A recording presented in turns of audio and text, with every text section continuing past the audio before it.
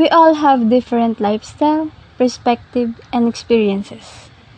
But there is a thing that unites us. It can be because we are all a human being, or because we are all a creation of God. I'd like to give an example. I had a friends when I was still first year college. I actually did not expect them to be my friends. I actually did not expect to get along with them. It's because we have different attitudes, interests, and perspective in life. Rika May is a matured woman and very conservative. She loves singing and she's really good at it.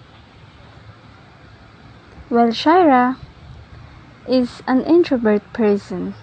She loves staying at home, watching K-dramas, reading Wattpads, and that makes her good in writing fictional stories.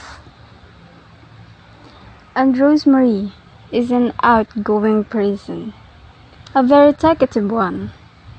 She loves singing and dancing, but she's better at cooking. And me, of course, I'm that kind of person who loves adventures and travel. I like trying things out of my comfort zone. I'd like to be anywhere. I always like to explore places, explore things. I'd like to try some things that I haven't tried before. And that's my friends and me. Those are the difference we have. Though we have different attitudes, we still get along with each other.